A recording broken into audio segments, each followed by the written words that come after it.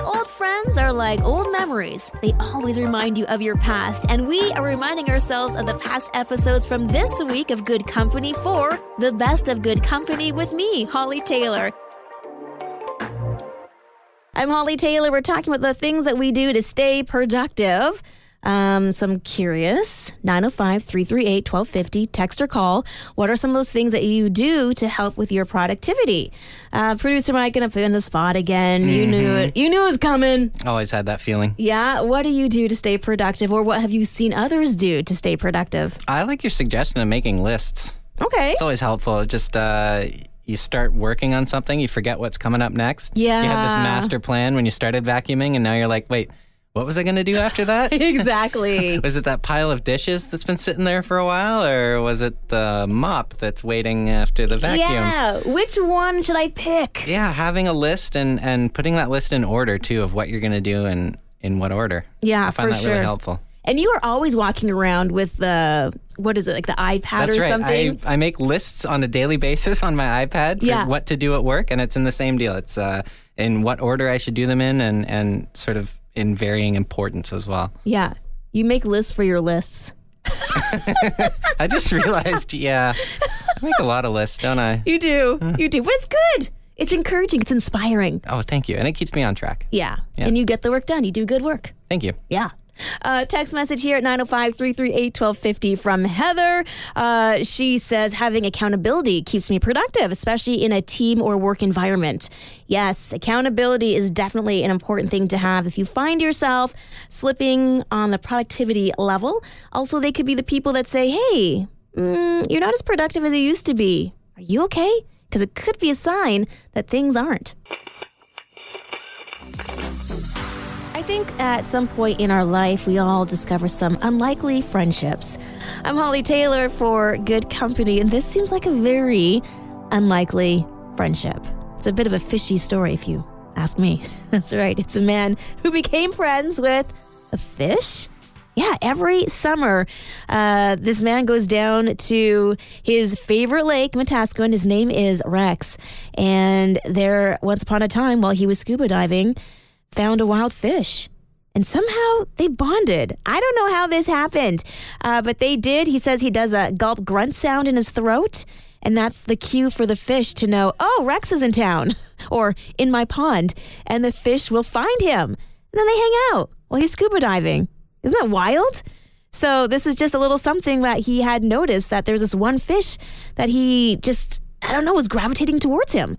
And there you go. Now, whenever he is in that particular lake, he does that grunting sound, which sounds amazing. It's like a bird call, except for it's a fish call. And the reason why he can recognize the fish is because of a scar in his face. Most likely, this fish was caught and then released. And now they just hang out whenever he visits a lake in Wisconsin. So I love it. Can you imagine? You're just like, oh, I'm going to go take a look at this lake and try to find my fish friend, which, by the way, he named Elvis. Holly Taylor here. We're talking about that morning routine, mine being chaotic. Little Ion, who's 6, he's got his morning routine of his tea and his chapter books, which I love. It's so adorable. Some of the messages on the social media accounts are saying like, oh, looks like he's got a 401k. Yeah, looks like a smart kid there. Producer Mike, do you have any kind of morning routine? Yeah, I get up, I make the coffee, 1 cup of coffee, and then I watch some YouTube. There's a series of videos that go out every morning at 8 a.m. So I watch the 1 20-minute video every day, every morning. It's your thing. And sip the coffee, get ready for work, just sort of amp yourself up for the day ahead of you, you know? Yeah, exactly. And then get to work. Yeah, and then you get to deal with me. Yeah, you make it sound like a chore.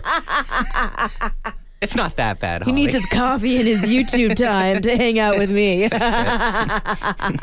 Oh, I love it. Heather texted in at 905-338-1250.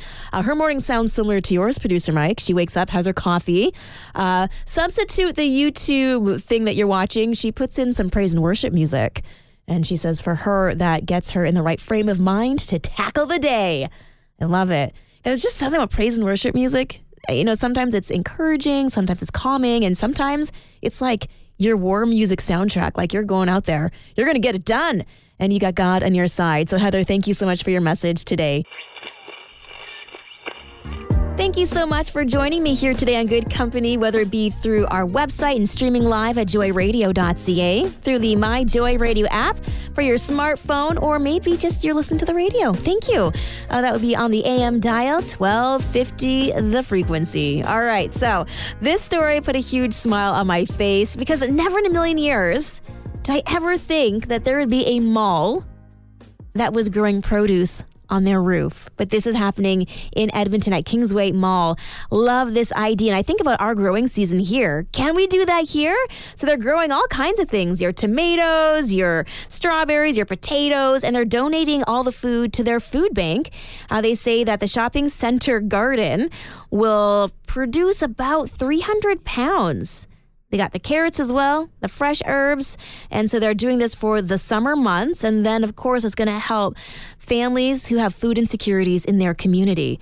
I mean, think of all the malls we have here. Imagine how many people we could feed by having gardens on top of malls. Kind of a fun idea. I'm curious to see how well it's going to go for their inaugural year.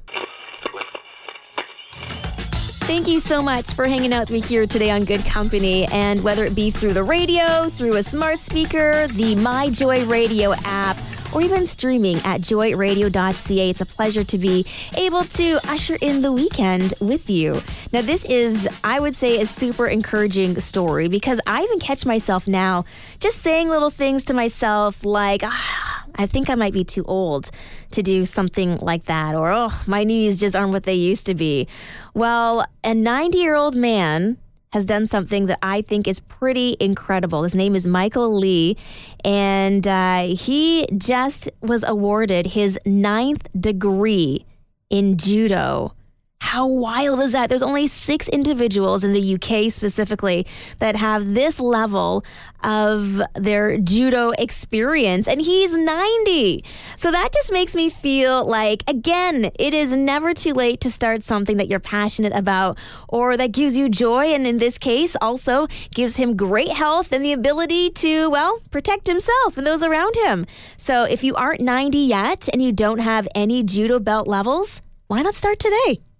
Unless you don't really like judo, but maybe try something else.